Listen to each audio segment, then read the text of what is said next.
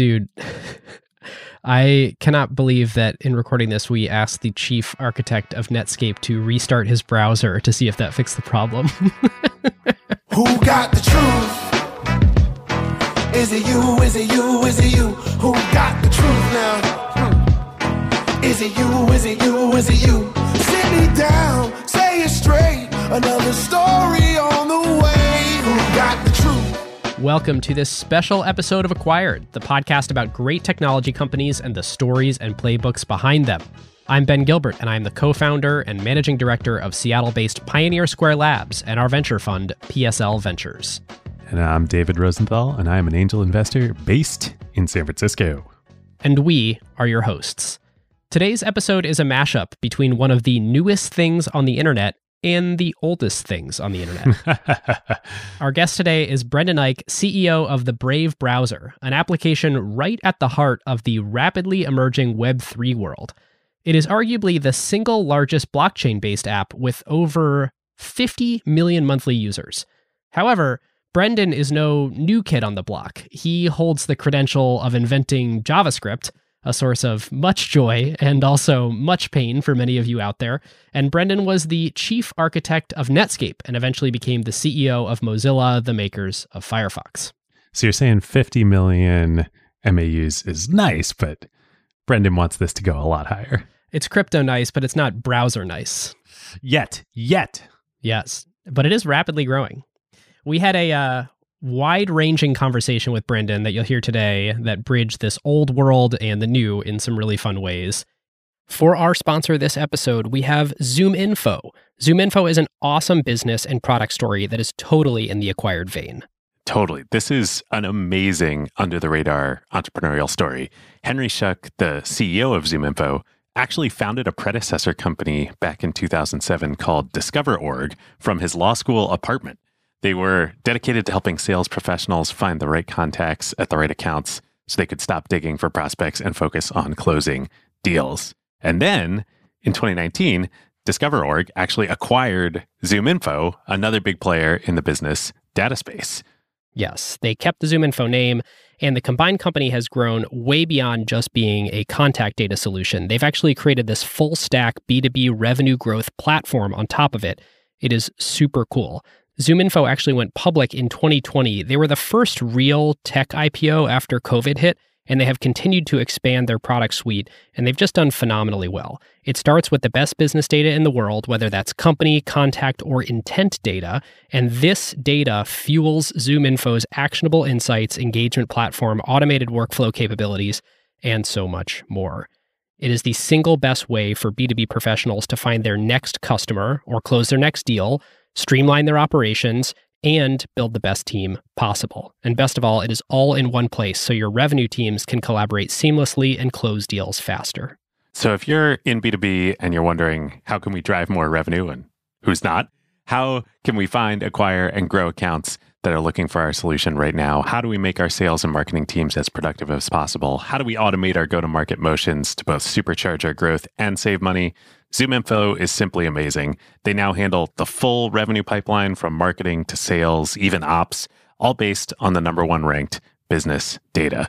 Yes, customers include enterprises like Snowflake, Workday, PayPal, Dropbox, Unilever, and thousands of startup and growth companies, 30,000 customers and counting. And here's something really cool. ZoomInfo is making their go-to-market playbook available for anyone to try for free. You want to find out how you can use intent data to target key prospects, or how to revive a stalled deal by expanding your buying committee outreach? Head on over to acquired.fm/ZoomInfo to see the ZoomInfo plays, and just tell them that Ben and David at Acquired sent you. Yes, definitely. And our huge thank you to ZoomInfo.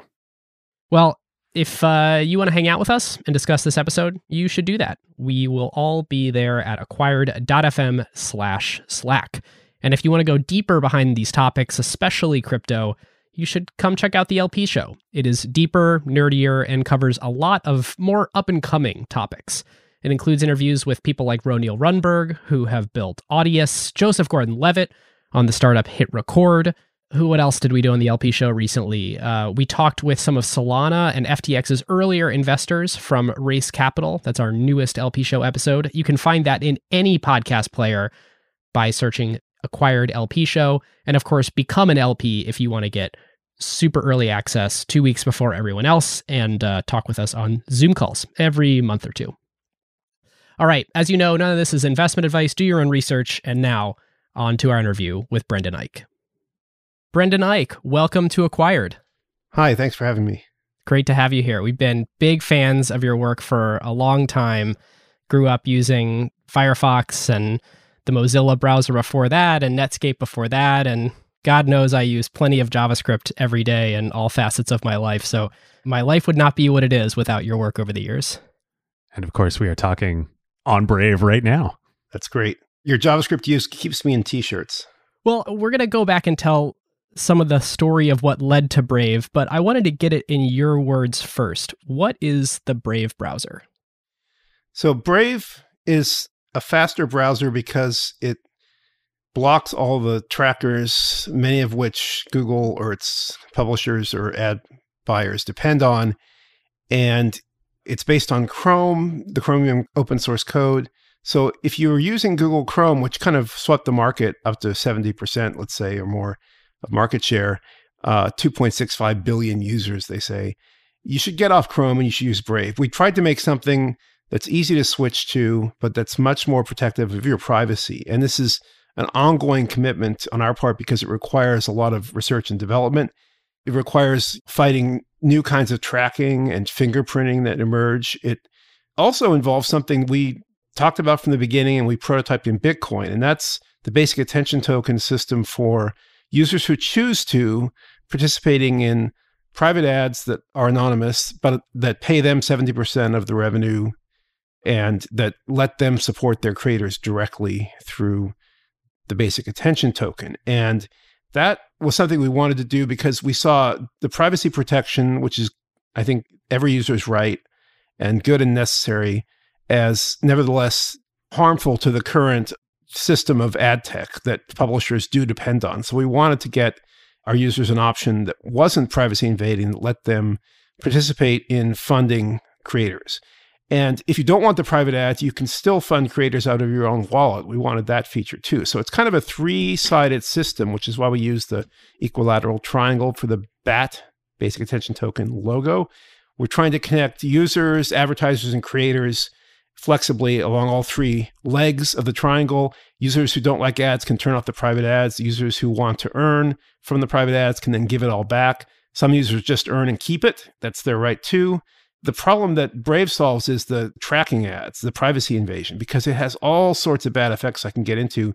And users feel it right away. They feel the clutter. They feel the annoyance. They feel the page load delay. Sometimes the mobile pages never load.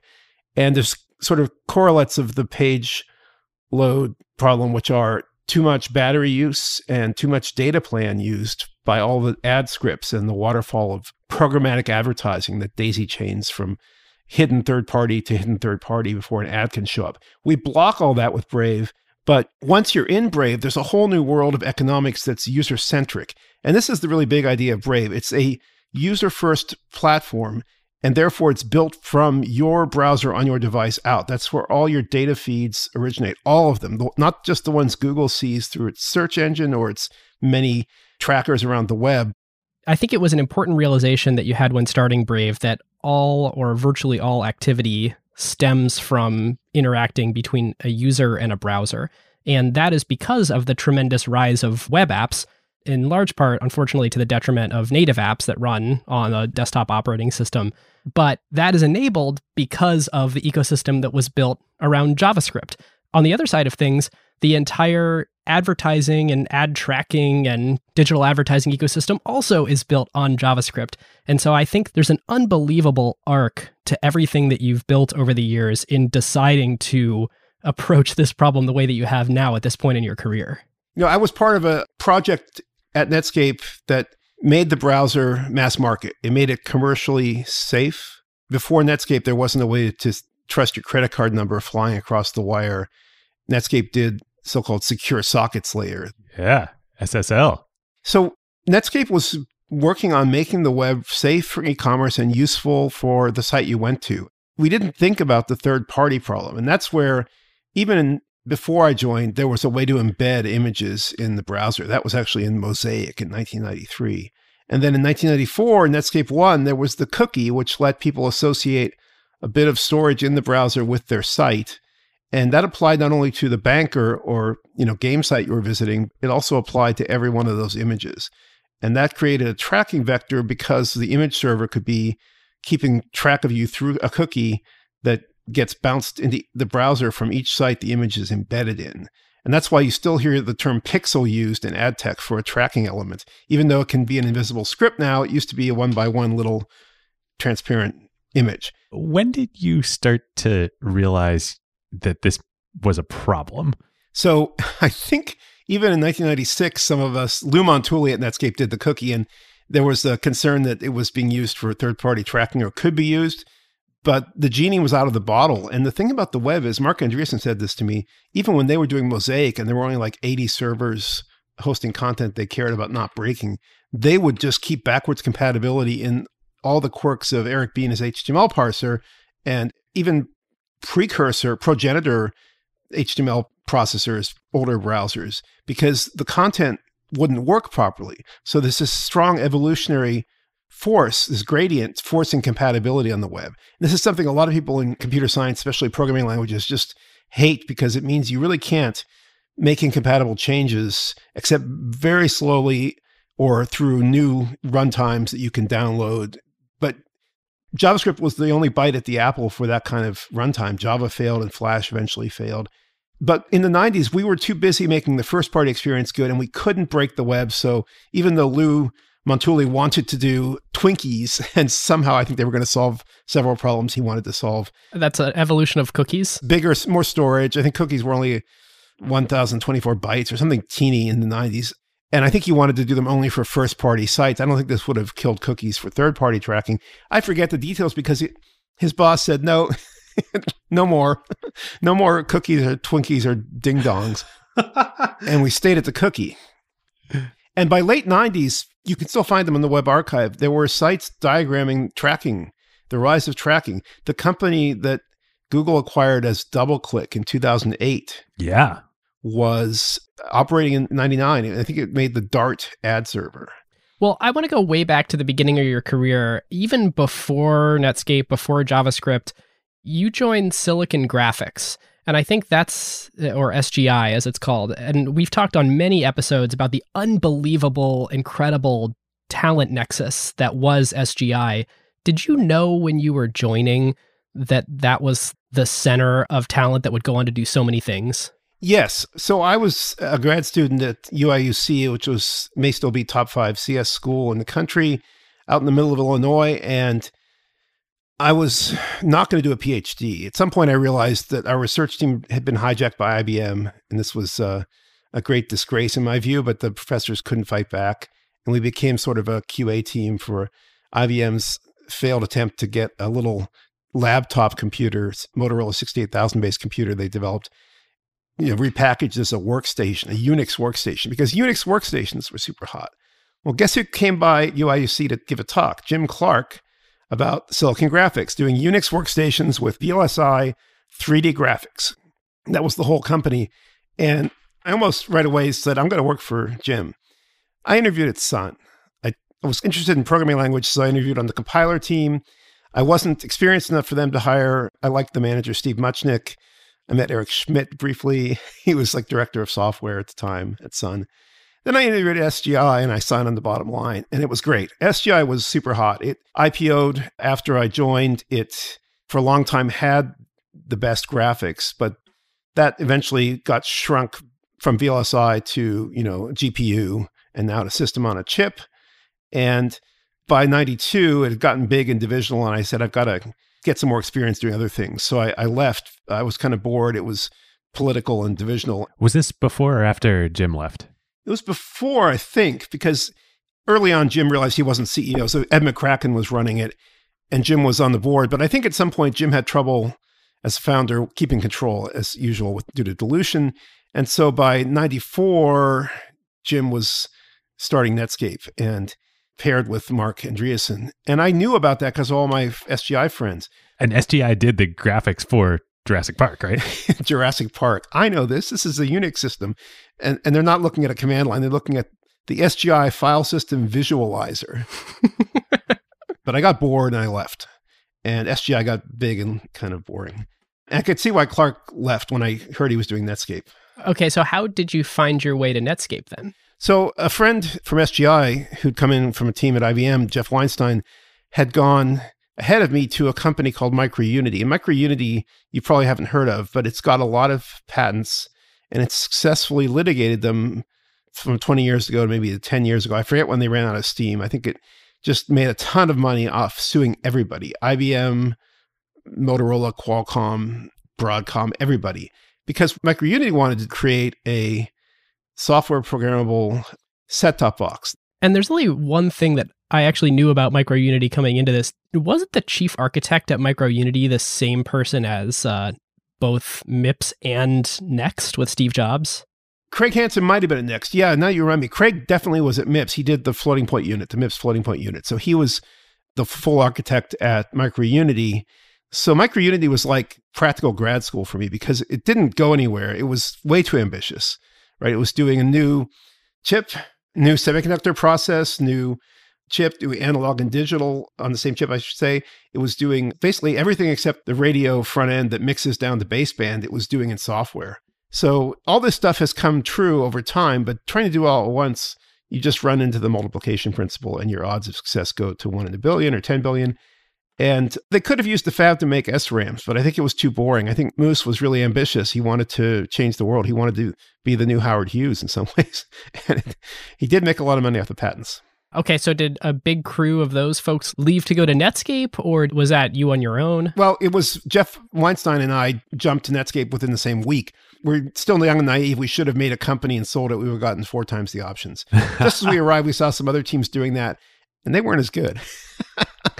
But I can't complain. I mean, it was always the case when you're coming into these systems that you don't know exactly what's going on with the company. But I got there in April of 1995, on April 3rd, I think, and the IPO was sometime in August. So, it was a huge rocket. And it was, to me, a little bit scandalous because in the 80s, SGI had to have 3 profitable quarters before it could IPO, whereas Netscape just went on forward speculation and forward multiples, and it was not profitable.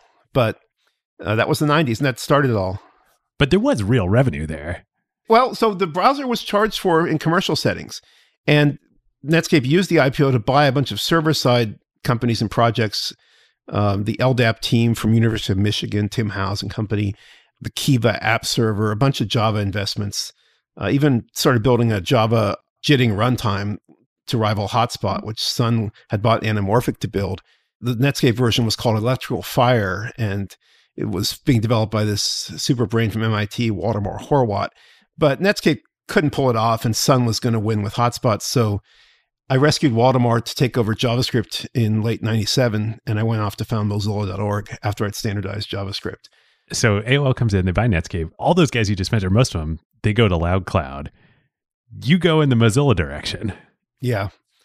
My CV is really short, and I tend to stick with things. And the thing was, the browser was not done yet. Microsoft had simply killed Netscape by bundling IE, which it copied and sort of acquired pieces of through Spyglass. Which bought Mosaic. And it sort of kept iterating like it does. So the first version was not real, and the second version was kind of a joke. And the third version was starting to tell you where it could get to. And the fourth version was quite good on Windows, pretty much only on Windows. And meanwhile, they were bundling it with Windows, 95 and then 98. And they got convicted in the US v. Microsoft case for this because it's not illegal to acquire monopoly through, let's say, merit or a sweetheart deal with IBM to be the OS for the PC. I don't know why IBM gave Microsoft that. It's a little suspect, but whatever. They had the Windows monopoly, but what they did in tying the browser to it and threatening Compaq with revocation of the Windows license if Compaq shipped Netscape as the default browser was illegal, and they got convicted for it. But it was too late to save Netscape. And yet a few executives, Mark and Eric Hahn and others, wanted to save something through open source. Commercial open source in the form of Linux was up, and Red Hat was up and running. People were excited about the idea of doing a commercial open source project out of the remains of Netscape, at least in the browser team. So Jamie Zawinski kind of led it definitionally and spiritually and as the community manager. And I did the tech side, and we had a bunch of IT people and a couple of tools people who helped us build things that are now taken for granted or now standard on GitHub. And we realized there was this amazing synergy doing something like a dynamic language on the server to generate HTML that has JavaScript automating it. All that stuff was super slick to do in sort of a full stack way. And this was in like 96, and it prefigured everything that came after in DHTML and Ajax. It was pretty cool that you guys were doing this in open source, right? Yeah, I mean, initially Netscape was closed. When we opened it up, we threw this tarball out there, but as we worked on these tools, it got better. We couldn't drag the mail news team out. They'd been sort of messing up Netscape 4 mail news, and they didn't like open source. But eventually it all got rewritten and redone. We even created a portable front-end stack using XML, which was all the rage then. We call it our Zool, XUL, after Ghostbusters. Which became the way that you would write the original browser plugins for Firefox and presumably the Mozilla browser before that. Yes, and the Mozilla suite was pretty much the un-Netscaped, to use ungoogled as an analogy, the un-Netscaped version of the code. And this actually started winning users because AOL bought Netscape and started festooning Netscape with ICQ buttons and AIM buttons and things like that. Yeah, it's like when I go in to make a new meeting now and I'm about to add a Zoom invite, but Google's like, wait, don't you mean Google Meet? And you're like, that's not why I'm using your tools. No, not what I mean. Okay, so we're now at this point where you're on your own with Mozilla. You've taken the code out of Netscape. It's being developed in the open. Firefox at some point became, over a quarter of the browser market share. So how did it evolve from, hey, we're going to take an open source version of the browser that Microsoft illegally killed and turn into this thing that sort of breathed new life into the browser ecosystem? We had this idea, and Eric Hahn and Marka had this idea that there would be an escape pod containing the browser code, and it would somehow, land on Tatooine, and the message would get through, and things would come back later. But no one knew how. And conventional wisdom from 1998 on in the Valley was, the browser's done. IE is it forever. Give up. Just like today or a couple of years ago with Chrome, right? It goes in cycles. But we also had this sort of boat anchor of the Mozilla suite, because like I said, the 90s had a lot of suites. I think Netscape made a mistake in 96 when they bought a company to go after Lotus Notes, because it didn't work. And they took the Netscape 2 and 3 mail reader and newsreader, which Jamie and Terry Weissman, who I've mentioned, worked on and did a pretty good job on in a very short time. And they threw it away, or kind of threw most of it away, and did a Windows-only groupware sort of version that was late and delayed all of Netscape 4. And that really hurt. And they were the people who didn't want to do open source either. But that did not help Netscape. It did not take down Lotus Notes.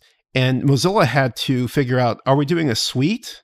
Do we want this albatross of 90s suiteware? And it took a while, because like I said, we were underfunded at first. And in fact, as AOL ingested Netscape, which at first didn't involve any digestive enzymes, it was like arm's length, they started wondering what they bought and why. And so for the first 2 years, I think 99 and 2000, the head of the Netscape division was decapitated. And somebody I liked, a nice guy I mentioned, took their place. But it didn't go well for Mozilla. It meant Mozilla was considered the enemy because most of the employees initially were the contributors. And it was rare to find outside contributors. Chris Blizzard at Red Hat was a contributor. We encourage people in open source, especially in Linux, to work on the code and send, patches or get CVS commit rights. We tried to give those away. So a lot of the job in the early days was trying to build up the mostly volunteer community to countervail the Netscape employees, who were not all top notch at that point. And after a year, nothing much changed. And Jamie said, I give up. I consider it a failure. He wrote an essay you can still find. So he quit, but we kept going. And even though we had to be the basis for this suite, because we stripped out the ICQ and AIM buttons, Mozilla got popular. We were doing releases, binaries, because we wanted testers.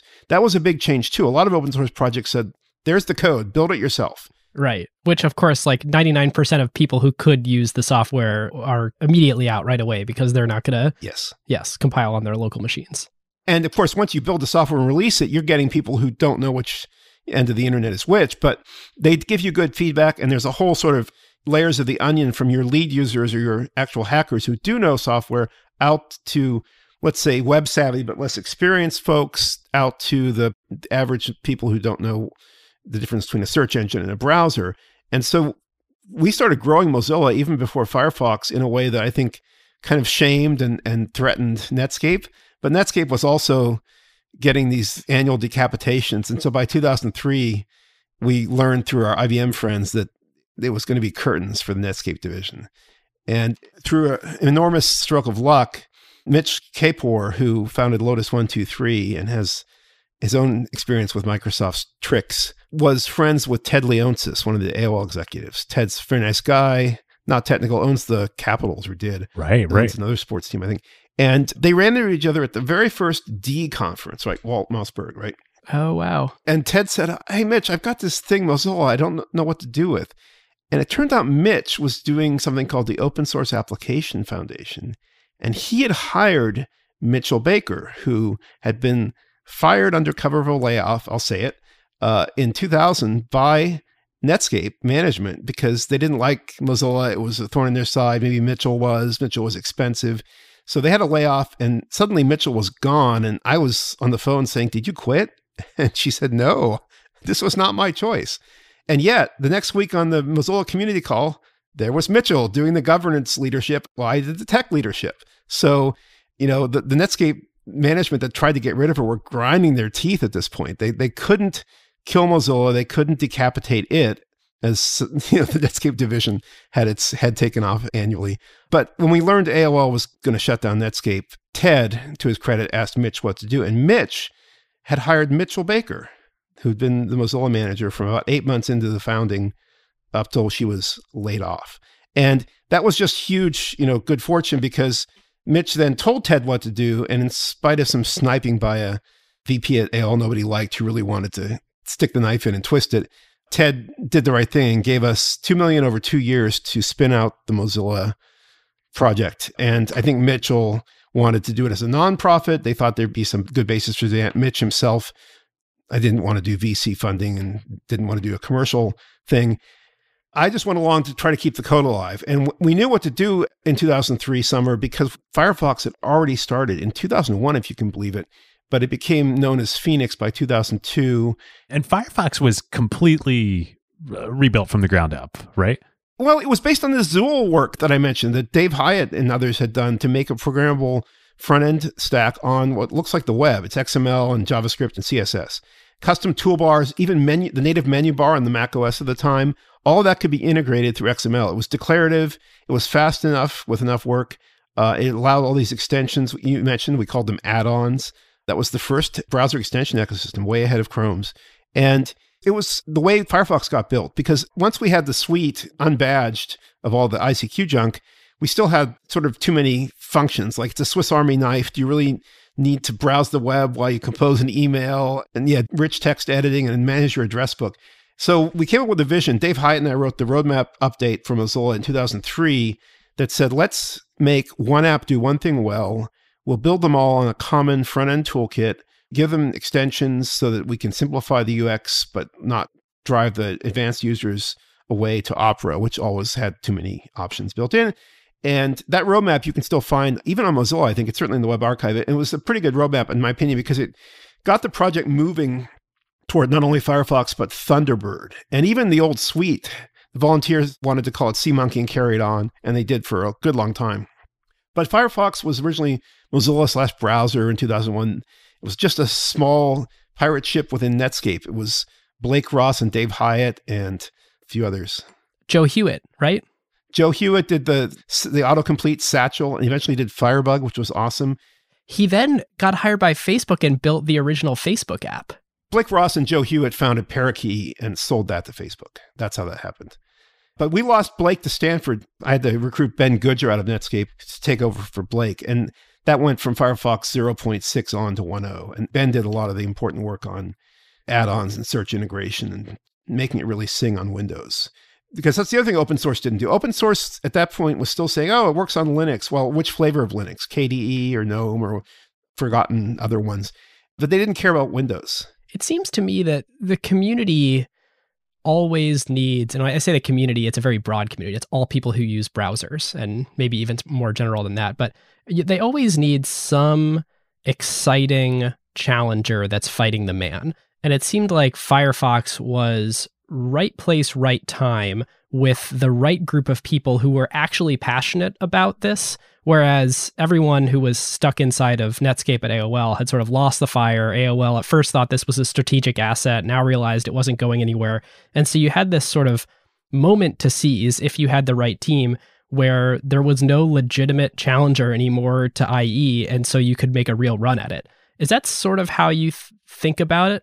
Yes. And the way you described it was almost like fractal structure, because the core team was like a pirate ship kind of sassing Netscape management for their foolish, bloated suite, and also making great tools and things that Hewitt worked on, Firebug and the autocomplete stuff. And that led to early adopters loving it so much more than all the other browsers, so that when Firefox was at 0.8 in early, I think it was early 2004, and then 0.9 especially, when we could see the rocket ready to launch, the whole lead user cohort of the web was just charged up. And at that point, I'd made contact with Sergey Brin through somebody he sent my way named Fritz Schneider, and we'd gotten the search deal going in 0.9, but we'd also gotten Fritz's team, the Gin team at Google, helping Firefox. So they were working on browsers before Chrome, and the browser to work on was Firefox. Nobody thought it could be done. The conventional wisdom still was that you're never going to take back market share, even though Firefox already had a few million users and was growing rapidly. And this did convince some people who worked with us at the time, like Bart de Krem, to go try a commercial fork of Firefox. That was Flock. Didn't work. Raised a bunch of VC, got sold to Zynga, and then shut down in 2011. There was other forks too. I mean, there was, I used Camino on the Mac. That was Dave Hyatt's other browser. Dave wrote prolifically. He wrote a lot of code. So he wrote a macOS only browser to learn the Cocoa, I think it was, toolkit. And Dave works for Apple. He went there in 2001, I believe. He kind of made Safari because he knew how to make the KHTML engine web compatible. And it was from Linux, and it wasn't battle tested in the field against mass market users, so it didn't load websites properly. Eventually, that led to WebKit being forked from KHTML in 2005. But getting Dave at Apple was quite a coup for Don Melton, the manager at the time of Safari, who was also ex-Netscape. But there was just this fractal effect of restarting the market, sassing your boss, showing up, i.e., showing the world a better tool for something that people used every day, right? People would discount the browser. There was like, oh, fat apps are back on the desktop, Windows Longhorn, or when the iPhone launched, 8 months after, actually, because the initial app model for the iPhone was web apps. The sweet solution. But native apps had to be there because of games being ported. And then native apps got privileges and got App Store affordances that the web didn't. And it's the same thing every 10 years or so. You just get people holding the web back. Usually it's a monopoly power or a market power. And then the upstart comes because people still use the web. The value in the web is so great. And, there's embedded web views in all these apps. And there's embedded trackers in all these apps, by the way. We're blocking those too with our partnership with Guardian iOS Firewall, the VPN.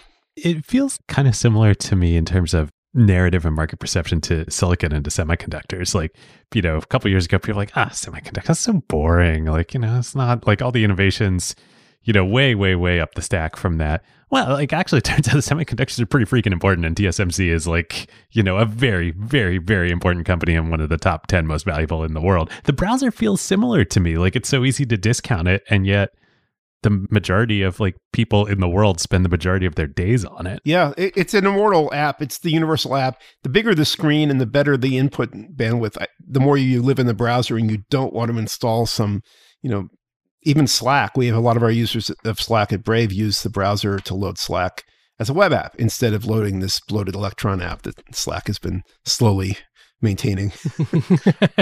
There's a real trade-off there that I think is part of the browser's immortality, but the web content is also sticky and accretive, and that's important too. Yeah. I'll sum it all up in one sentence. Firefox did really, really well and gained a huge market share. And then when Chrome launched, it's been slowly etched away every year by Chrome now, and it's down around something like 3%. So I want to fast forward all the way to the moment where you're starting to think about Brave. And yet, there's been all these attempts to start a new upstart browser that has a different take on things. I'm thinking of Dolphin. I'm thinking of Rockmelt that have not worked. Yeah, Rockmelt. So yeah, the Flock was doing social or Web 2.0, aiming at the very center of Firefox's growing market. And that's not a good growth strategy because you have to get people off Firefox and then somehow beat them on the outer rings of growth. And Firefox was already going faster there, and you weren't going to get too many defectors from the innermost nerdy hacker technorati Web 2.0 people. So Flock failed. Rockmelt was after Chrome came out and was based on the Chrome fork of WebKit, which wasn't its own thing really then, and tried to add social. I think it was just, and I haven't talked to Tim Howes about this, I think it was just aimed at trying to sell it to Zuck. Well, Zuck doesn't want a browser. He's got a browser. He's very happy with the Facebook web app on desktop, and then he was at that point already aiming at mobile because the iPhone was out and he wanted full native apps on mobile. So he was never going to buy Rockmelt. So Rockmelt failed. Dolphin did well because I think they had this, I forget her name. She was a great marketer. She got all these distribution and growth hack deals going in various Asian countries. And they did a credible job on making it a good mobile browser as mobile came up through Android. Android kind of double started. It had that G1. What was it called? It was the first Android device. It was the T-Mobile G1. Yeah, it was not good. I talked to Andy Rubin at Google in 2006. Yeah.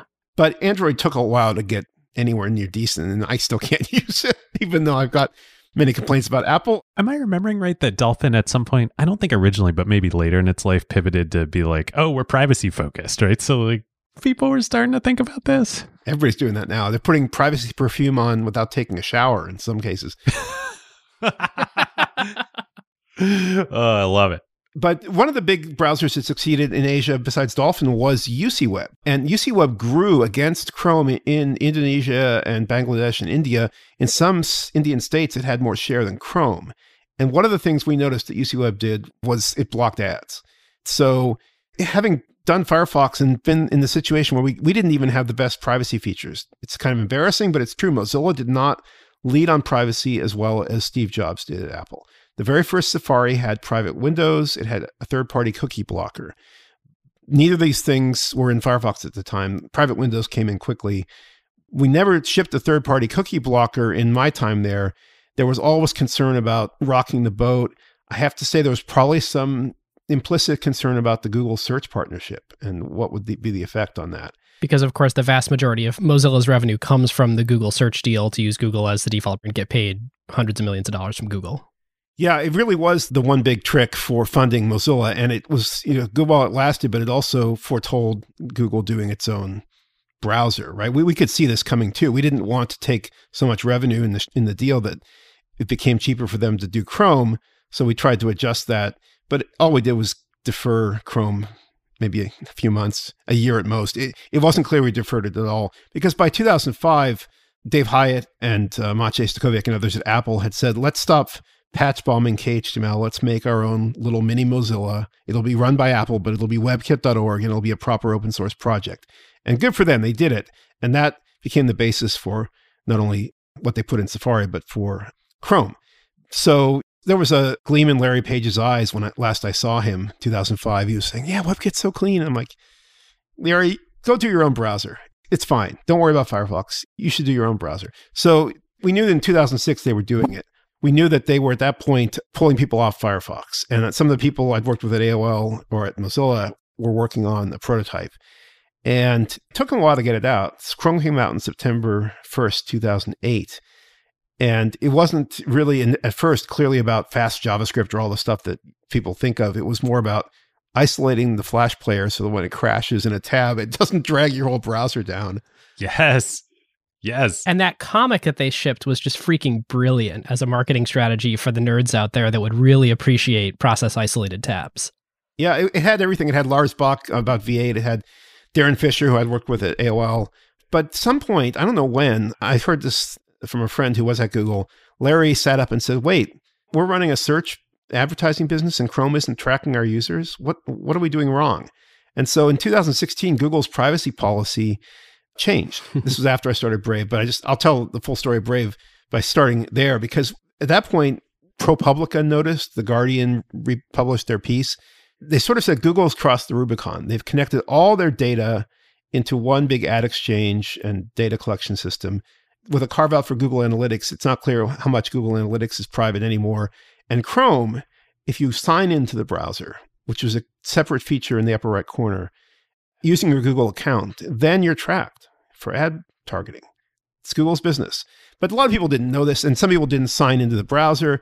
Well, in 2018, September, Google said, gosh darn it, people aren't signing into the browser enough. We're going to just do it whenever you sign in to Gmail or YouTube in a tab. We'll just sign you in across all the tabs and we'll track you. Oh, wow. If you don't like it, you can opt out in the Google account settings. Yeah, right. But nobody's going to do that. And I do. I mean, yeah, you'll do that. But like, I used to do talks at conferences, ask how many people were using Chrome, how many people knew this, how many people opted out. And the hands, were numerous, and then they started falling, and then there were red faces and consternation. This is not just Google. I pick on them because they became the biggest, and buying DoubleClick was an earlier sort of Rubicon they crossed, because I think Sergey told a friend of mine in 2003, we would never do like tracking for ads on publisher pages that tied into our search ads. We would never track across the web. That would be evil. Oops. Well, it changed. Well, the definition of evil shifts depends on how large the incentives are. Yeah, and going public also just puts a fiduciary duty to your shareholders on you that is hard to resist. And this is kind of the animal, the blind, voracious beast of capitalism. So when I was thinking about Brave, I realized not only had Mozilla become captured by its search partner and was probably going to die because it couldn't compete, not just on Chrome intrinsic qualities, but on distribution, which really matters at scale. You have to pay for it, right? Microsoft had woken up and was doing IE and finally did Edge.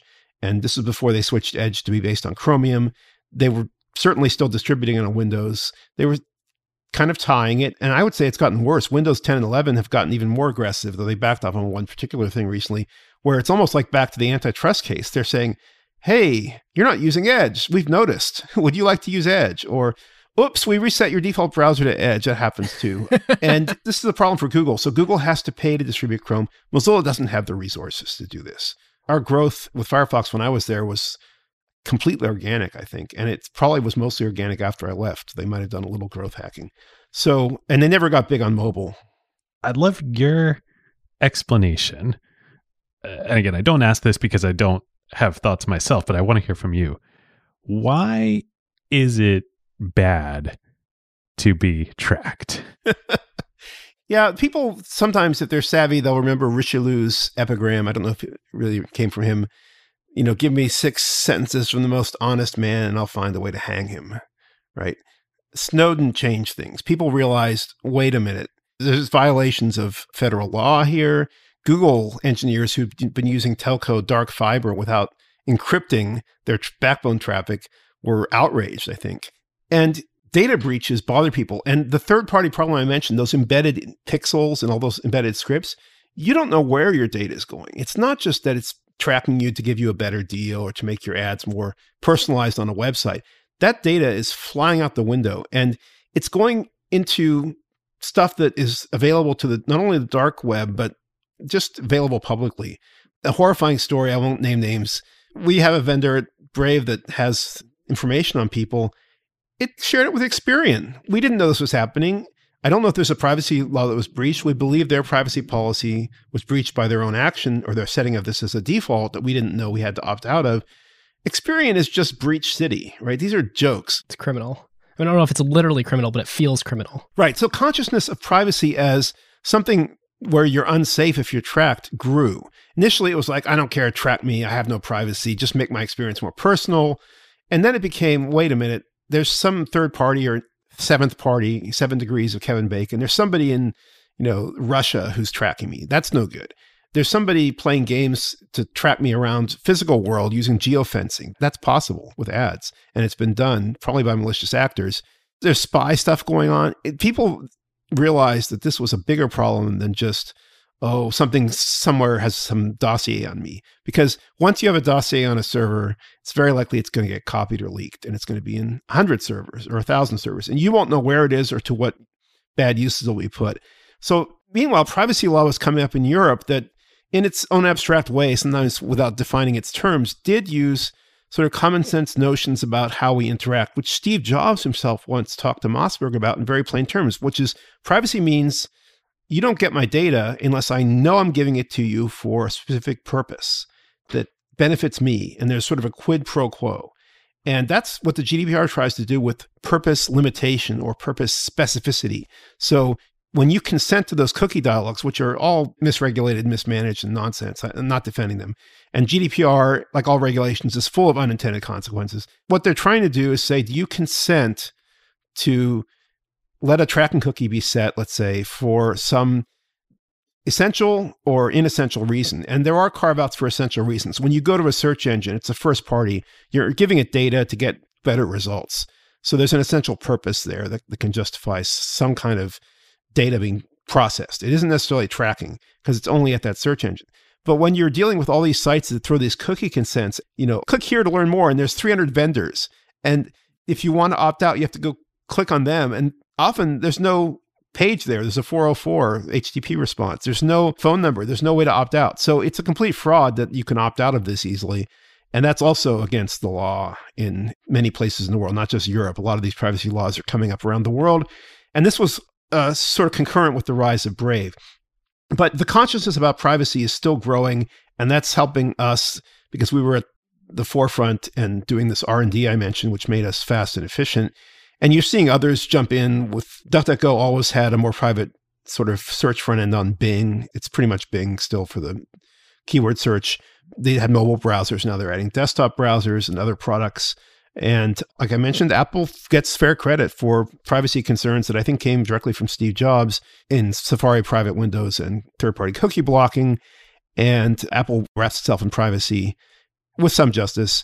And now even Google's trying to claim to invent the privacy sandbox to save its business. To save the world. Sorry. And ram it through standardization and into other browsers.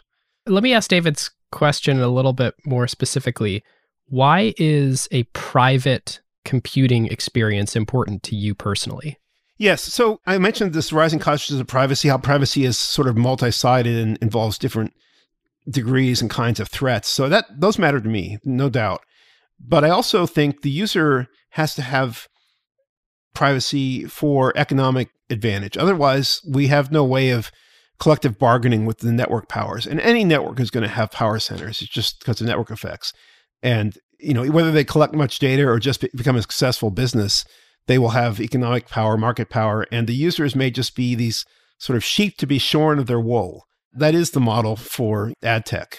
But if users can guard their data, they can demand a higher price. They can demand better terms. They can use cryptographic protocols to transact without giving up their privacy, while still giving authentic attribution or confirmation of, ads viewed or purchases. So what matters to the marketers, if you get them in, their best day, is not that they track you individually. They wouldn't know what to do with these tracking databases. It's usually vendors they hire that do it, or Google, Facebook, and so on. But they want to know what audience they can address, and they want to know how well that audience or cohorts within it convert. They want to segment that audience and see if they can do performance and growth marketing with pseudoscience, mostly regression, logistical regression, mostly, very simple statistics to see this campaign's working, this one's not. I'm going to spend more money on this and less on that. And I'm going to try this new, paid media approach. I'm going to try this new Brave browser private ad system because there are some users there that are off the reservation. They are not reachable, addressable. They used uBlock Origin on Chrome, and now they're using Brave, and I can't get to them through my usual, media channels and advertising methods. So I'm going to put a little money on Brave, and that's how we built up the private ad business as part of Brave Rewards that uses the basic attention token.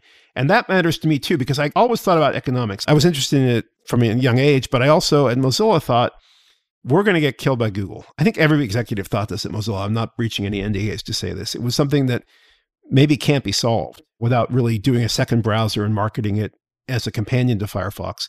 And I actually talked at one point with Dave Hyatt about doing this, but I couldn't recruit him away from Apple. And I tried to get Hewitt as well. And it would have been a WebKit-based Mozilla browser, but it was too risky. I couldn't get the talent I needed.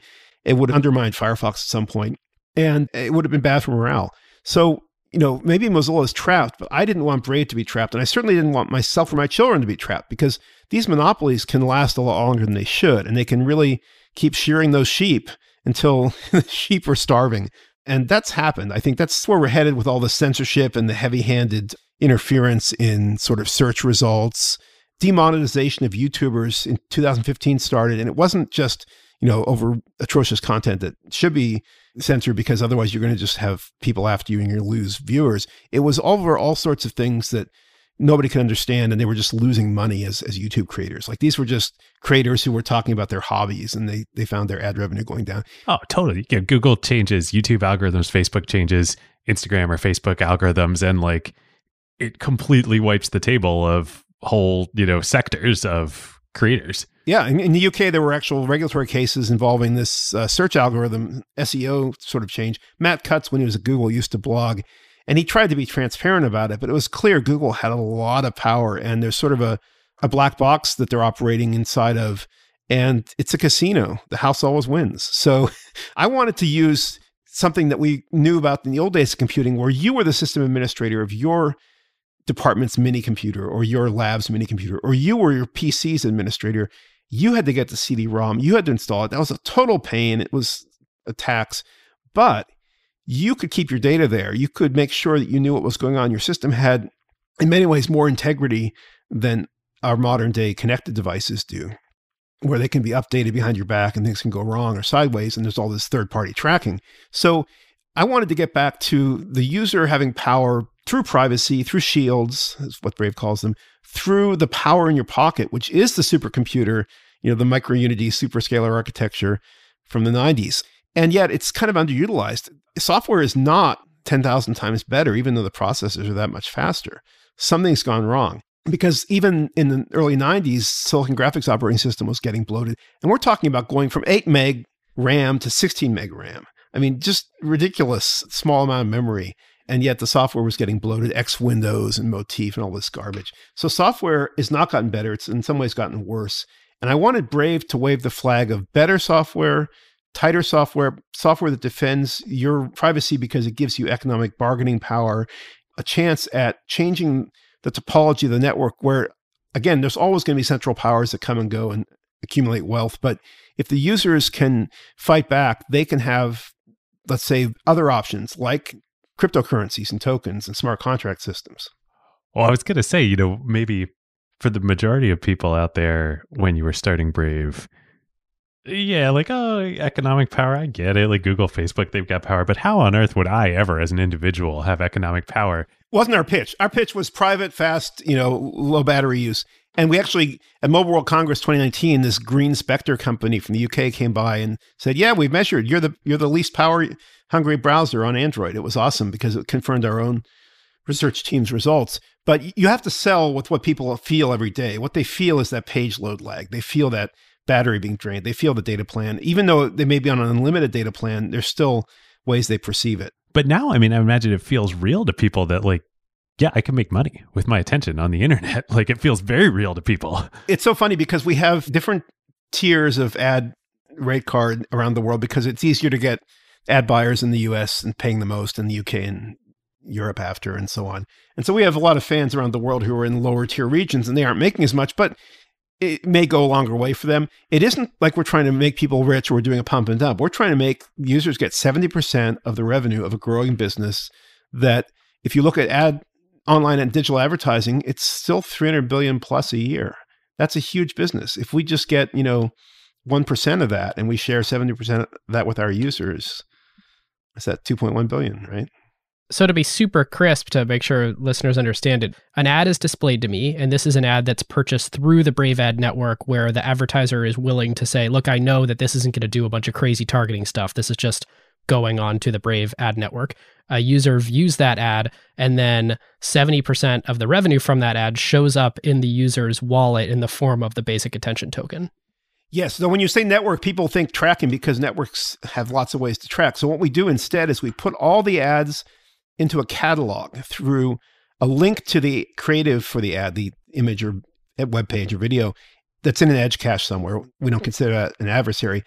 The link to the ad and some keywords about the ad go into a catalog, and the catalog gets updated to a large number of people in each region, and it gets updated several times a day, the same way for everyone. So you are not identified by downloading that catalog. It's kind of like getting a safe anti-phishing list or a safe browsing list, anti-malware site list.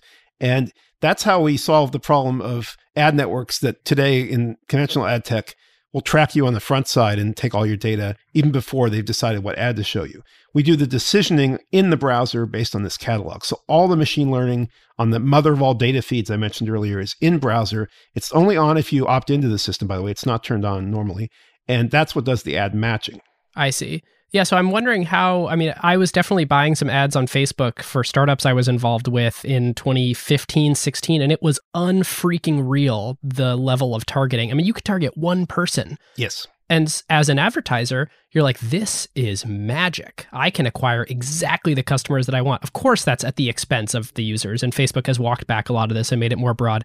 Is there some measure of an advertiser being able to tell you, hey, these are the types of customers I want? Or is it like buying a billboard on the highway? Yes. So we're big enough now, and even when we started, we were big enough that we can do some very coarse segmentation, which does not let people be re-identified. Because the problem with the targeting systems you mentioned is they can, like you said, target one person. I think LaTanya Sweeney said in the US, if someone's birth date, gender, and zip code are known, they can be individually identified, re-identified. So obviously, we're not going to give out any information to advertisers ahead of time, but we do have ways of sampling our audience to very coarsely segment it so you can address those segments. And some of those keywords in the catalog express those segments. They're basically segment identifiers. And separately, the machine learning in the browser develops an opinion about you from your search queries, your clicking, what pages you visit, all that stuff about what segments you might fall into, and then the matching occurs. So we're using, support vector machines and Bayesian sort of fairly simple stuff. It doesn't burn your battery. We don't need TensorFlow or a cloud supercomputer to do this kind of machine learning. And that does a pretty good job. A lot of ad tech is not as precise as you think. Facebook said they could target that person, and they could often, but sometimes there were fraud actors. Not so much on their native apps, but on publisher pages. There's a ton of fraud in online digital advertising because JavaScript is used on these publisher pages. And I designed JavaScript on purpose. This was very intentional. I think it was the right decision to be a mutable environment. It's global environment. All the standard objects and the document objects are mutable. You can overwrite them. You can mock up lookalikes, and you can forward load something that looks like the next year's version of a standard object. So JavaScript's mutability was a huge boon. It probably wouldn't have survived without it, but it also means there's no security property called integrity. It means that when the publisher is loading all these third-party tags from Google and others, they can fight each other. They can overwrite each other. They cookie stack. They cheat. And what's worse, you can take the whole publisher content, scrape it into a fake environment in a bot, and the bot pretends to be a user clicking on the ad, and you get paid the ad revenue because the ad buyer didn't cross-check the publisher's ID in Google's ad exchange, which is a fraud operator, against the true New York Times ad ID. It's bad. And that Google still gets the fee when this advertising money is stolen by fraudsters makes Google complicit with the fraudsters to some degree. It misaligns the interests again. It's a conflict of interests. Okay, so there's a variety of value propositions here. There's privacy, there's speed, which it sounds like speed was the first one. There's make money from your attention on the internet. You're rolling out a bunch more features in Brave, sort of at a compounding rate now that it's turning into much more than everything you've described so far, with its own search engine, with its own native wallet capability. You're at this unbelievable milestone now of having accomplished 50 million monthly active users. What was one or two of the tipping points along the way where you realized, oh, this particular value prop really resonates and accelerated the growth? Well, some of the stuff was early mistakes you make when you're a small startup. You choose to use a shortcut. We used the Electron framework when we switched from a private version based on Mozilla's Gecko engine to Chromium Blink. And using Electron was a mistake. It wasn't designed for a browser. It turned off the sandbox. That was horrifying to discover. And it's kind of bloated and replaced a lot of middleware files in the Chromium code that Google was breaking through internal API shifts. And we finally got onto a proper, well-maintained Chromium fork, including the front end. Now, the downside of this is we look a lot like Chrome. We have the Brave lion icon for shields. We have the triangle for bat. We have our own look for the tabs, but it still looks a lot like Chrome. It's tabs on top. It's got Chrome extensions, which can be loaded if they don't use the Google account system I mentioned that's for tracking that we disable. But, it's still a little bit too Chromey. And yet, I think it's worth it because that helped us get users off of Chrome until we really did that rebasing on the front end of Chrome, we were paying a growing maintenance cost on all this Electron forkage. And our users were suffering because it wasn't fully Chrome. There were extensions needed to be manually supported or ported, and things weren't working right. So we switched to a more complete Chrome fork like a lot of browsers use. I think Vivaldi is an exception. They have a React Native front end, and they've sunk the cost to stabilize the middleware. Which is so interesting, right? Like if any upstart browser team and leader were going to build your own stack, it would be you. It takes a big team. And you've chosen not to. I have 10 people in the first seed round of Brave. What am I going to do? I knew how to do 10 people out of AOL with the Netscape Mozilla code base because I'd worked on that code base with hundreds of engineers at Netscape AOL. And those people were still working on it for a while. AOL did lay off a lot of them, but kept some on. Others went to IBM. And even though we had to shrink the workforce, but it was bigger than the 10 people I had at Mozilla in 2003 when we spun out. And until we got the search deal in 2004, I couldn't really hire more people. We were burning down the $2 million from AOL. Well, it's a similar sort of situation with founding Brave. I had to take 10 people. I had to use some existing code base. And we did start with Mozilla Gecko in a multi-process sandboxed framework called Graphene that was part of Firefox OS, which I'd worked on. But it just lost on this big spreadsheet we did where we just scored it against Chromium Blink, and it just lost on too many rows. It was, what are we going to do for DRM? Oh, at the time, Firefox has a custom Adobe deal. We can't partake of that, even if we use the Gecko source. We have to go get Google Widevine, which Google made free as in beer, even though DRM is a closed source. It was bad, but you have to have it. People, not just Netflix, Amazon Prime, Hulu, et cetera. So what are we going to do? Well, Google's giving it out, but they're really only giving it out for Chromium-based browsers. And so we did that. And there were just 100 other paper cuts or major issues like that. Gecko was never big on mobile because Mozilla was never big on mobile. We needed all the mobile WebKit lineage that goes into Chromium Blink that's still used on the mobile web, stuff that preceded standards. So it was just at the end of 2015, we just said, got to switch. And that's when we switched to Electron, but that had its own costs. And yet, as a small team, we couldn't do the full Chromium fork. As we grew, we did. And so by, I think it was end of 2018, we came out with the Brave Core-based browser, which is our maintainable version of Chromium Blink and our own front end still close to Google's.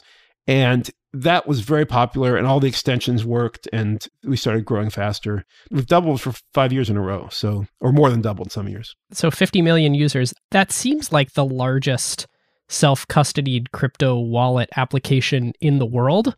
And that's one way to look at it. The other way to look at it is it's this tiny fraction of the overall browser market share. Yes. I haven't heard anyone talk about the browser wars and market share in a while. Do you know what that sort of looks like today? I mentioned Chrome is alleged to have 2.65 billion users. Now, some of these users have gone away. I uninstalled Chrome. I found that there was a secret installer called Keystone that was messing my system up. Somebody wrote a blog post about this. Google denies it, but just phenomenologically, life got better when I ripped all that out. It was sort of hiding itself in the OS. It was kind of creepy.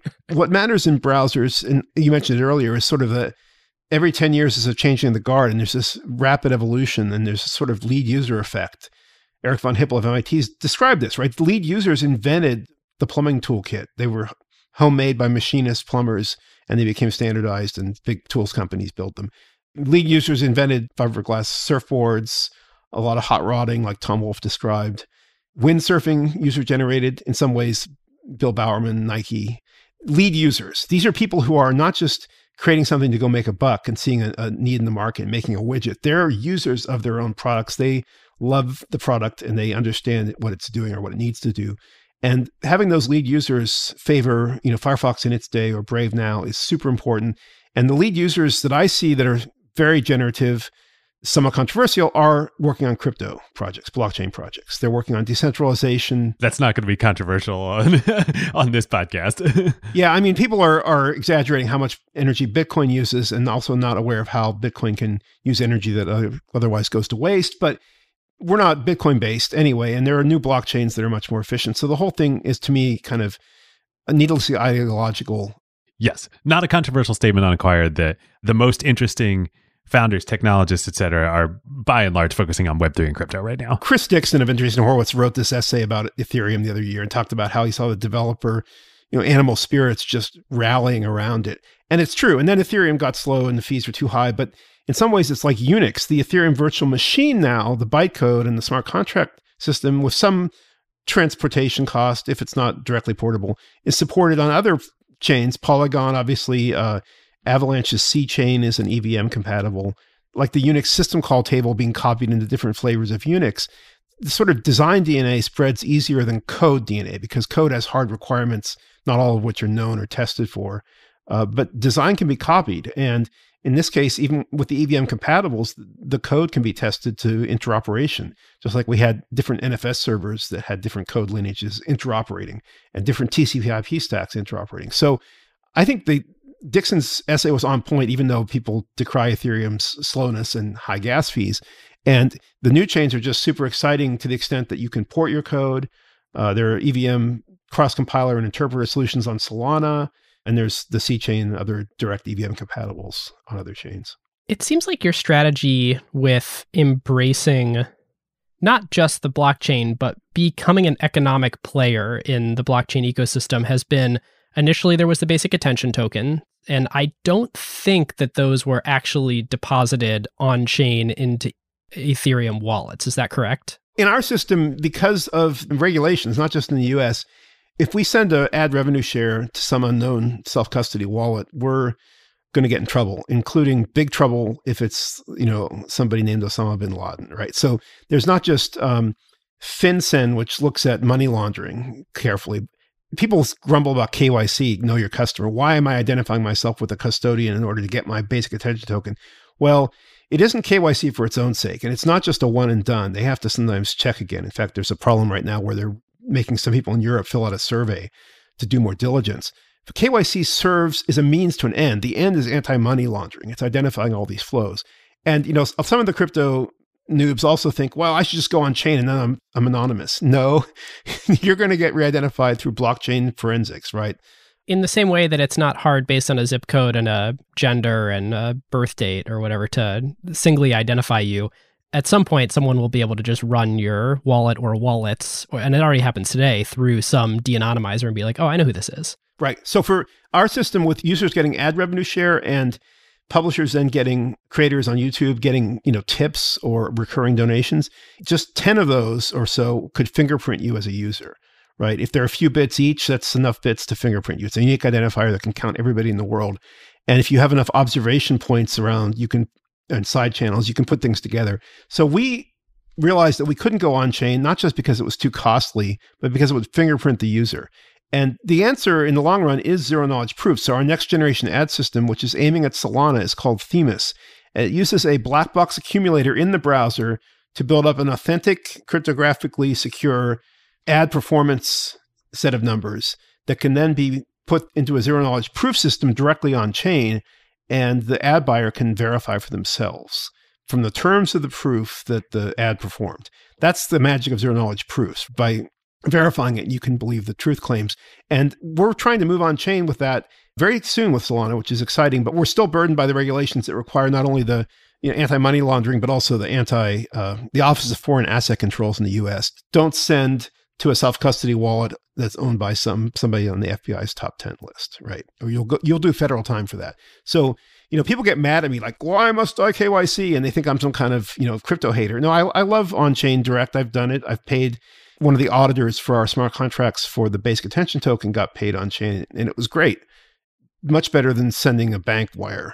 But there are problems if you want privacy right now and you want to comply with these regulations, which have pernicious penalties. So we're working toward a more decentralized future, and we'll have to see how it goes. The great thing about crypto is I see a lot of now banks, Jamie Dimon did a heel turn from saying Bitcoin's a Ponzi to, oh, my blockchain's great. And family offices and companies are into crypto. The old big tech guard aren't, though Facebook tried with Libra, now Diem, but really got hurt. Politicians didn't like Facebook, and it wasn't really clear why you'd want it, instead of another existing crypto. So the initial thing you did was introduce the basic attention token, and you could accumulate that without going through any KYC. But if you were going to then send it to a creator, they would need to have a KYC'd wallet. But you wouldn't. As a user, you could still be anonymous.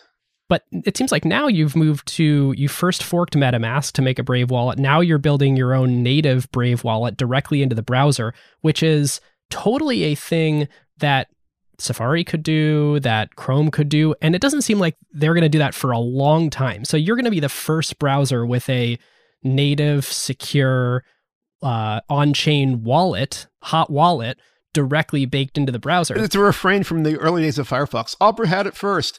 And you can say that again because Opera did have a wallet in 2018. No way. Opera has a wallet. That's so great. We were worried because they came out with a self-custody wallet and a dApp store in 2018, and Brave's been growing, so I had to get more people to do the wallet, or I had to get my co-founder to go lead the wallet effort. But in 2018, it wasn't going to happen. On the other hand, crypto winter happened, and I think that took the steam out of Opera a little bit. But Opera still has crypto, and they're talking about a Polygon deal they pre-announced. And, I think Opera will always be there, kind of like Brave, even though it's now Chinese-owned and a little less trustworthy just in Western eyes. I'm not saying anything personal here. And yet Opera will be innovative, but Brave's going to go faster, and we're going to do things that cut across the self-custody versus custodial usability trade-off space, because it took 25 years to train people to use username and password logins. And maybe for real banks and Coinbase and so on, you have to have a second factor authenticator app or something like that, or a YubiKey. That's almost as hard as self-custody. It's a little bit safer in that if you lose your private key, your word list, your backup, your crypto steal with self-custody, you've lost. Whereas if you lose forget your password and lose your YubiKey, lose your authenticator app or the phone it's on, you can probably convince Coinbase you're you and they can reset your password for you. So it's complex enough now, though. I think self-custody has a shot. Getting things to be useful, getting the basic attention token to be useful, including that virtual kind you earn without KYCing, because you're going to send it back to your creators who do have to KYC for these AML and OFAC reasons. That we can work on with the wallet. So we're going to make the wallet sort of blend with the Brave reward system as much as we can. We're going to make it multi-chain. We don't have any, religion about blockchain. We like Solana. We agreed to make it the default for multi-chain dApps where they don't express a preference for default and the user doesn't. And that choice of default the browser can make, that's important. That's how search deals get done. That's why Google only pays for default, because they're king of the hill and they figure they'll get the traffic anyway. That's what they say. Whereas Bing does, and DuckDuckGo and others, and Yandex, do search deals with browsers, even if they're not the default. They'll pay for traffic. But even still, a lot of people are going to get wallets for the first time. This is pretty awesome. It is. It's exciting. It's also, you've seen what happened with MetaMask. They took off very cleverly at the time Uniswap did its V3, I guess it was, and just started getting a lot of swap action that made them a lot of money. And that was from people using MetaMask and self-custody. I would guess, I've not got a good figure right now, most of those users don't have a hardware private key device like a Ledger or a Trezor. And so they're keeping that wordless safe in some safe place, I hope. I talked to somebody, an anonymous user of Brave in Africa who was a Hex fan, and they were wondering why why the Hex founder was feuding with us, because he's kind of a nut. But that all blew over. But this user, I said, how do you use it? And he said, I've been buying crypto for 5 years. I use MetaMask, right? Or 4 years, I guess it was. And I said, do you have a Ledger or a Trezor? No. I'm really afraid I'm going to lose it all, right? Well, sure, you can recover access to the wallet, but that still means you're piling up wealth in a browser extension, which are known to be hackable, or at least not as secure as if it was in a browser itself. And on top of all this, it's always connected to the internet. The extension is just weaker, both in terms of its powers, but also its security model. If it's doing its own secure store for a private key, it's just in a weaker footing than a native app by design. Then, we see this all the time. If you tweet and you mention MetaMask, I joked the mask that is Meta because I didn't want to say it, you'll get all these phishing support accounts pretending to be your buddy, impersonating my friend David Walsh, who was at Mozilla and now is at MetaMask. And they'll try to say, DM me, or go to this Google form and we'll help you get your key recovered. And sometimes the topic wasn't even about lost funds. And you go to the Google form, and right above the fine print from Google that says, don't enter any personal private data or passwords in this form, is a field saying, give us your 12 words, your 20 words. So these fraudsters just swarm onto this. There are bad actor companies in the ecosystem right now that are trying to tell you, hey, for a nice experience, to have all of your wallets aggregated here, type in your secret phrase from your local self-custodied wallet into our thing, and I've seen this on Coinbase, but I know there are others, we are not yet trained on what these secret phrases mean in the way that we're trained about passwords. And it took 20 years, and it took 20 years to train on credit cards. And so we're telling people, hey, this is like a username that you can type in anywhere. And it's completely defeating the purpose of that as security. Same thing for QR codes. QR codes have become shorthands for links. I go to my neighborhood pool and I can scan a QR code with my iPhone and then sign in on the web form. But QR codes are also used, especially in crypto, for spelling a private key, and you should not be putting them on paper for somebody to scan ever. And you're right. There are, let's say, bad or sketchy actors who are trying to collect these things, or passwords and email. There were services over the years, there still are, that will say, hey, we'll read your email for you. In fact, DuckDuckGo's building one, but I think they're keeping it clean, right? It would blow them up if they cheated. They're just trying to strip trackers from your email, and you get a duck address if you want it. But better if it didn't have the clear text of your email messages at all. And so in Brave, if you use webmail like Gmail, we block those trackers at the endpoint where the secure session, the TLS session, terminates. But this whole thing about dual models, something's a public key or a public link, something's a private key, and they're both getting forced through the same UX metaphors, is a problem.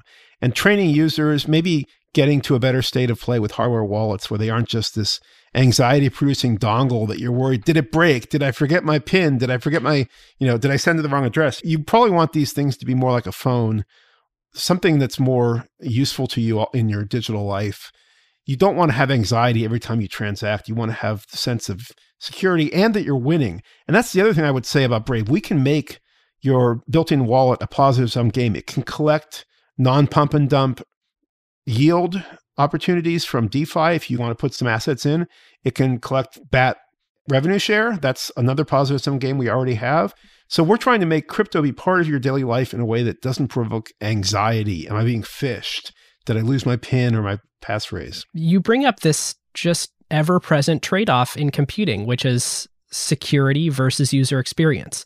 And I frequently think that when I'm doing something in crypto versus I'm doing something in the regular bank TradFi ecosystem, and my bank, for better or for worse, has taken a lot of the headache away, and I have a pretty good user experience. It's not confusing. I know what I'm doing when I'm wiring money from one place to the other or making a transfer from one account to the other. I lose some of my liberties because they have the option to, remove my assets if they determine that I've done something illegal, even though I'm like, well, hey, I didn't do something illegal. If they determine that I did, they could seize my assets. They can make a profit on me. They can arbitrage the cost of capital to their returns when they take my deposits and deploy them elsewhere. I should be getting all that economic upside.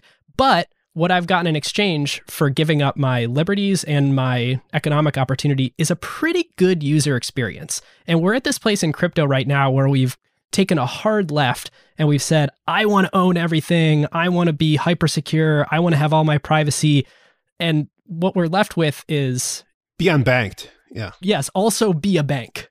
And it is a brutal thing to have to manage all this stuff right now. Yes, this calendar year is going to be big because we're not only adding more chains, and I think I agree with Vitalik, we're not going to do complex multi-chain transactional models, though people are working on those using threshold signatures. I think the main thing is we'll have the chains people want to use, and the yield farmers go where the returns are good and the users follow. So we'll make that all as automatic and convenient, but you'll still have to turn it on and we'll have safeties on it. And that UX will take a lot of work to develop because design is still an art. It absolutely is an art, right? The space is too large to do sort of A/B testing in any credible time frame. You have to call some shots, get some users telling you what to do, collaborate with those lead users I mentioned earlier. And then I think at the end of this year, we'll have a wallet that will be super awesome, not only for using crypto and DeFi and so on, but also if we do it right, some of our custodial partners can virtualize your plastic from your wallet. So they can give you, like privacy.com does, like the Apple Card does, they can give you a MasterCard number from a block that they allocate from that isn't your number. So your security is better. It's like the generated email addresses that Apple and others are doing. And if we virtualize the credit card, then we can actually put e-commerce in the browser. We can deconstruct Amazon, every site, without having to change its merchant JavaScript, which is not going to happen easily, can have an option where you can use something like a virtual credit card that could even be topped up with crypto or draw on crypto. I've got one question for you as it pertains to this decentralization versus user experience topic. Moxie Marlinspike pointed out in his recent post that, and this is a quote, "To make these technologies usable, the space is consolidating around platforms. Again, people who will run servers for you and iterate on that functionality that emerges. Infura, OpenSea, Coinbase, Etherscan." And my question for you is, do you think it is the case that the user experience that users want and the developer experience and sort of ecosystem speed that programmers want necessitates these centralized choke points no matter what generation of the web we're on? So it's hard to beat a server when you want to do something like index Ethereum's history into a database with multiple ways of querying it. So I'm not going to do that on my machines. I'm going to use Etherscan or something like it. And if Etherscan has trackers or bad ad tech in it, I'm going to use Brave and block those. But it's hard to beat a server sometimes. And I agree with Moxie, right? I like Moxie a lot. I met him once at Mozilla in the old days. He and colleagues did this blind context matching system, contacts, I should say, like your address book contacts for Signal, because they had this problem that your friends are on Signal. Signal uses the phone number as identifier. But how will they help you find your friends without reading your address book, which is a privacy problem? And the way they did it used Chown blind signatures and hashing and so on. And it's clever, and it runs in a secure enclave on the server, which is something we're also using at Brave. So I agree with Moxie's essay. There's a larger toolkit from cryptography, the original crypto, which some of my cryptographer friends are still mad as crypto's been annexed by cryptocurrency. But there's a larger toolkit, and it works on servers, on centralized systems as well as in decentralized systems. And decentralized systems, even Solana, there's always a trade-off. If you really want, certain guarantees and certain latency, you're going to want a server, and you're going to want even the network to that server to be provisioned a certain way. So there's no free lunch, and there's a larger universe in which I think blockchains and networks, peer-to-peer networks make sense, but also servers will endure. That's why I get annoyed when people think that Web 2, Brave's 2, Web 2. Well, Web 3 is not going to replace Web 2. It's going to extend it in a way that eventually, perhaps, if it's like McLuhan's laws of media, it's going to mock and torture Web 2. But that's far in the future. And in the meantime, it's going to be extending it so that we can get users using it. And there are ways that users will want to use it that are going to be like Etherscan or a proxy farm like Infura runs or Bison Trails, or there'll be servers you'll want to go to. But if you have these cryptographic protocols, if you have strong muscular clients like Brave, if you have that market power as a small user through essentially unionizing with other users of that client, then you should be able to get better privacy, better security properties out of the server. It shouldn't just be raiding your data. It shouldn't be just betraying you in some way while it's whispering in your ear. It should be a fairer deal. And that can be done with, cryptography broadly construed. So I liked Moxie's essay quite a bit. All right, well, I want to move on to our grading section here. And even though this isn't a sort of traditional acquired episode where we've necessarily told the whole history and done our teardown analysis the way we typically do, Brendan, I am curious your take.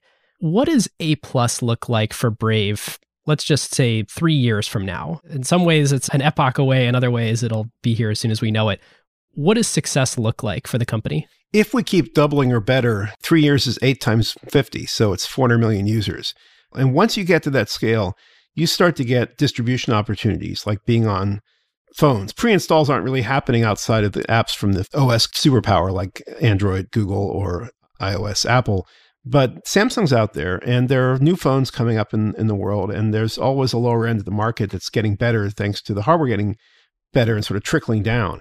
And so I would like to see us get to that scale, because then I think distribution could go in directions that right now is harder to do organically and will cost you a lot if you have to pay for it. But that's kind of a mundane business thing. I think if you get anywhere near 400 million monthly users, you have enormous clout, especially if they're lead users still, in standards. And standards matter still because a lot of businesses want to not only compete, but sort of cooperate, the coopetition model. So you get ongoing, web standards still, in spite of Google's dominance and somewhat strong-arm tactics, you still get standards evolution. Crypto is, for each blockchain, its own set of standards, often run by a core team. But there's, as I said earlier, greater sort of de facto standardization on things like EVM compatible chains or smart contract systems or things you can do with compilers and interpreters, even if you don't have an EVM work-alike in your node, in your network. So when we get to the scale of toward 400 million or more users, we will have opportunities to do things, including with the basic attention token, that we couldn't have done out of the box earlier, and that would look like having something more competitive with Google that's decentralized. And, we're not just aiming at Google. That's like sort of driving by looking in the rearview mirror. Google's a 100-year company. So was General Electric, but it ended up a tax dodger and a subprime lender, right? This is not a good ending. Thomas Edison was spinning in his barrow. Google may end up that way sooner or later, but we're looking at a world where users are sovereign. That's the vision I mentioned earlier. You have these machines without being a burdened sysadmin. You should have say over them. You should have benefits from them. And it's not just economics in some, money grubbing way. Economics, really, the Greek word, right, means something about home economics or about the home or, the scale of human life where you live most of your life. And things have become very fraught and dehumanized at larger scales. But if we can get people operating better at smaller scales, then I do believe this will be good for the world. And I'm not just talking, pie in the sky, hobbits in the Shire stuff here. I see this with the creator economy. I see this with the YouTubers and the other creators. I see this with NFTs for all the clowning that goes on with NFTs. And actually, we'll be looking into NFT as a basis for further, sort of tokenomics for our creators in this new year. We want to see fans and creators directly connect, and we want to see them do it without being demonetized or interfered with, censored, all that stuff. And if this can be scaled up, it forms all these little networks that have these logistic curves that have their exponential phases that everyone loves. So people should want this for good business reasons, but you can't rate it through ad tech or tracking. You have to have a better platform and better sort of network for it. You have to have crypto in both senses, Moxie's cryptography and cryptocurrency or blockchain. And I think Brave at 400 million, we can actually make this real. We have 1.3 million creators verified. We would have tens or millions of creators. And that means people who have KYC'd themselves so that they can receive tokens? Yeah, or if enough people have self-custody, maybe we'll hang the self-custody wallets on the creator side, and you can just do an on-chain send on a fast chain with low fees, and you don't have to go through KYC at either end. Now, that was always what people told us to do. You should only do, direct on-chain. And I looked at it, and even with our Bitcoin prototype, it was too expensive. I talked to people like Balaji of 21.co, which Bitcoin bought. I talked to the Open Bazaar founder who actually DM'd me first.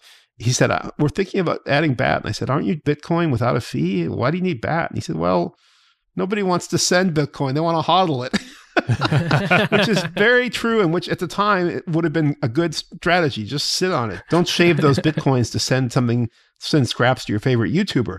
And, people will send Bitcoin. People are using Lightning more. Jack and so on are all excited about it, whatever.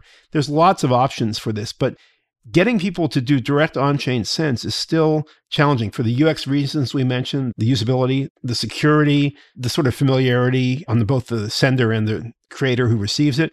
But with Brave at 400 million, we can hang self-custody on all sides of our ecosystem, even the advertiser side, the full triangle, and people can go peer-to-peer. They don't have to go through custodians if they don't want to. Now, like I said, if you're worried about, law enforcement, which you shouldn't be unless the government's gone bad, then blockchain forensics and exiting on a regulated exchange will still let the law enforcement do what they need to do. We're not trying to stand in the way of law enforcement doing what it should do. But this idea of getting to a big system of direct on-chain sends by starting there and limiting it to only those cases or limiting it only to Lightning, which I was told to use before it was ready, years before it was ready, doesn't make sense. We've gone the other way. We're pragmatists. But as we grow and as we keep the custodial options going, we'll add the self-custody options and see what wins. Makes total sense. I'm sure you've thought more about the success case, but what's the failure case? What are the existential risks at this point? So there's always risks of some bad macro event or some bad crypto event. Crypto gets banned in the US or something like that. Don't think it's going to happen. One of the reasons is because I do see too many rich people partaking through their family offices and so on. But I do think there's a risk there, and I can't quantify it too easily, so we're just trying to carry on. It's hard to hedge anyway. I think there are risks with big tech. Big tech could still misbehave, and it has Still has even political power, though it's been getting beaten up more and more by both parties as time goes on. But that's a risk. Do you think that Facebook or Google or any of the others could ship a wallet in Chrome, for instance, or like actually really embrace this? I bet there's somebody at Google who's looked at this. I know Google had a wallet or may even have a wallet team that does some outward bound stuff, and they never connected it with Chrome. They never put it together. PayPal's going to do their own stable coin or whatever. You're going to see more wallets, and maybe you'll see them in big browsers. But I don't know if they're going to get into the system that we're getting into early, which is the frontier. And that means they may just be stuck in the old world. It's very much like the age of discovery. We're going to be, building the Wild West, and then the lights will come in and the streets will get better paved, and we'll be there already. And we'll be selling pickaxes and shovels. The old world is back there, the ancien regime, kind of corrupt, unwilling to innovate. Maybe they stole the gold, but their banks then stole it from them through compound interest. I love it. You're the sans culottes. Or, the Fugger family made out, the Habsburgs did not. So, Google may have a wallet, but it might just be a Me Too, and it might be kind of weak when they do. Can you imagine the default switching from sign in with your Google account to authenticate with your in-browser wallet? There's just no way. It really is hard for Google to innovate. They're just a big company, and these big companies have their own problems, not just the innovator's dilemma, but at least that much. And I just don't think they're going to be a huge threat, but they could use strong arm tactics to hurt us for sure. All the bigs could. And then there's our own execution risk and our own sort of competition with the growing new wave of privacy products, where I think we have to just compete. And competition's good. We learn from each other. There's a marketing component as you grow across the chasm where you're trying to convince people who don't know, again, a search engine from a browser, that your product is more private, it is faster, it's more trustworthy, it's got other good properties. Who do you consider your competitors? So would it be like Square or Block or MetaMask or? No, so we're trying to get people off of Chrome, and that's a matter of getting people to see that it's easy to migrate. You can even co-browse for a while, you don't lose anything, and then you can cut the cord with Chrome. People switch from Firefox. That happens over time because it's going down and people can see it, and sort of there are problems there. We can get people off Safari, but Safari is still privileged in Apple's OSs and kind of tied. So that's hard. Edge is somewhat privileged in Windows, which is a little hard on us. We're competing, I think, for thought leadership with other privacy firms. So there's Jumbo Privacy, which isn't really doing a browser, but it's coming up with stuff. It's another, venture funded thing. DuckDuckGo's been out there a long time, and they've built up quite a reputation and brand name. You see their signs in airports.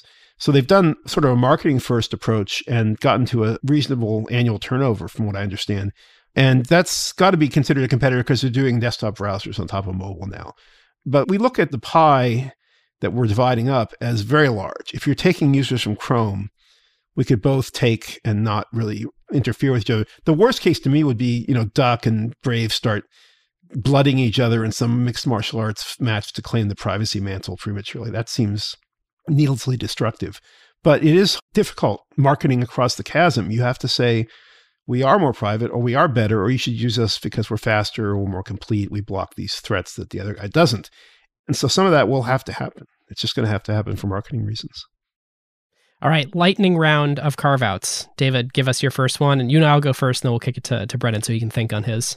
I'm going to make it easy. My carve-out is a book I'm about halfway through that I started reading because I saw you tweeting about it while you were in Hawaii.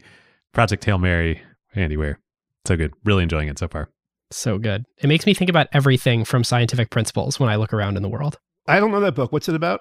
It's Andy Weir who wrote The Martian. This is his newest novel. Okay. And is story told in such a way that it's really fun to let it surprise you as you read the book. So I don't want to spoil it. Yeah, the Martian was good. Cool. All right, Ben, what you got? My quick one is the second book that I read on vacation, which is Open by Andre Agassi. His co-writer or ghostwriter, I don't know the right term, but it's the same Pulitzer Prize winning writer who helped Phil Knight with Shoe Dog. And it is written in that same page-turning thriller style. And Andre Agassi had an unbelievable career, ups, downs.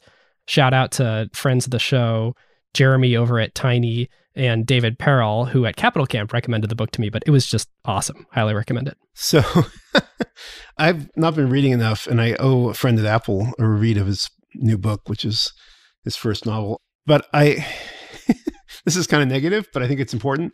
Mike Schellenberger's San Francisco is worth reading if you're from the Bay Area a long time like I've been, because it ain't good. I remember much better decades in San Francisco, and I hope come back somehow, but Mike diagnoses it pretty directly. I also would recommend an old book that a friend who only reads old books recommended to me, which you can find free copy of online, like LibGen, you can get it. It's called Dynamic Economics by Burton Klein. And you've never heard of Burton Klein. Burton Klein looked at how firms grow and how they start, sometimes as skunkworks projects. He actually looked at Kelly Martin's team. He looked at the Traitorous 8 at Fairchild. He looked at the China Lake Sidewinder, the first practical heat-seeking missile development. And he made some killer observations about structure, sort of sociology, anthropology, hierarchy, about how firms go from innovation to rent-seeking to outright vampiric badness. And he had 4 kinds of firms. So anyway, Burton Klein, Dynamic Economics. It's an oldie, but underappreciated and still very much relevant. I wonder if I should give Elon Musk a pointer. Brendan, thank you so much for the time. We're going to let you run. Where can listeners find you on the internet and Brave on the internet? So brave.com, 5-letter English word domain name. We got it in 2015. We got it from the nuclear polka combo, Brave Combo.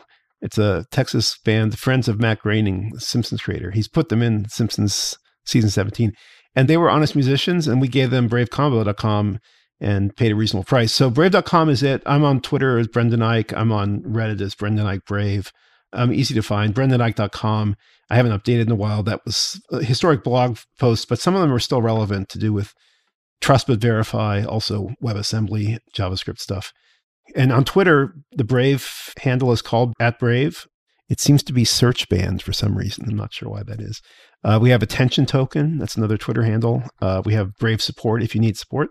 You can always tag me, Brendan Eich. Awesome. Brendan, thank you so much. Thanks. It's fun. David, that was super fun. Brendan is such an internet legend. Oh my gosh, what a man for all seasons, literally. Yep. Well, a huge thank you to our sponsor for this episode, ZoomInfo. If your company wants to supercharge its ability to find, acquire, and grow customers while also becoming more efficient, it is a no-brainer to start using ZoomInfo. And now they're making their automated go-to-market playbook available for free for anyone to try. Head on over to acquired.fm/ZoomInfo to see this go-to-market playbook. And when you get in touch, just tell them that Ben and David at Acquired sent you. Thanks, ZoomInfo. Well, listeners, thanks for being on the journey with us. Another fun episode. As always, if you want to check out more and you're like, I need more Acquired right now, and there's not any new episodes yet, and you want to go deeper, go check out the LP Show. Search Acquired LP Show wherever you get your podcasts. Come discuss this and hang out in the Slack, acquired.fm/Slack. We got a job board. You're looking for your next thing. You're part of the Great Resignation. Maybe you're thinking about being part of the Great Resignation, and you are thinking about, you want to float your name for something, but you don't know what that something is yet.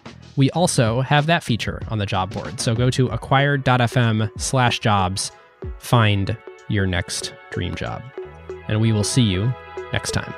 We'll see you next time. Who got the truth? Is it you? Is it you? Is it you? Who got the truth now?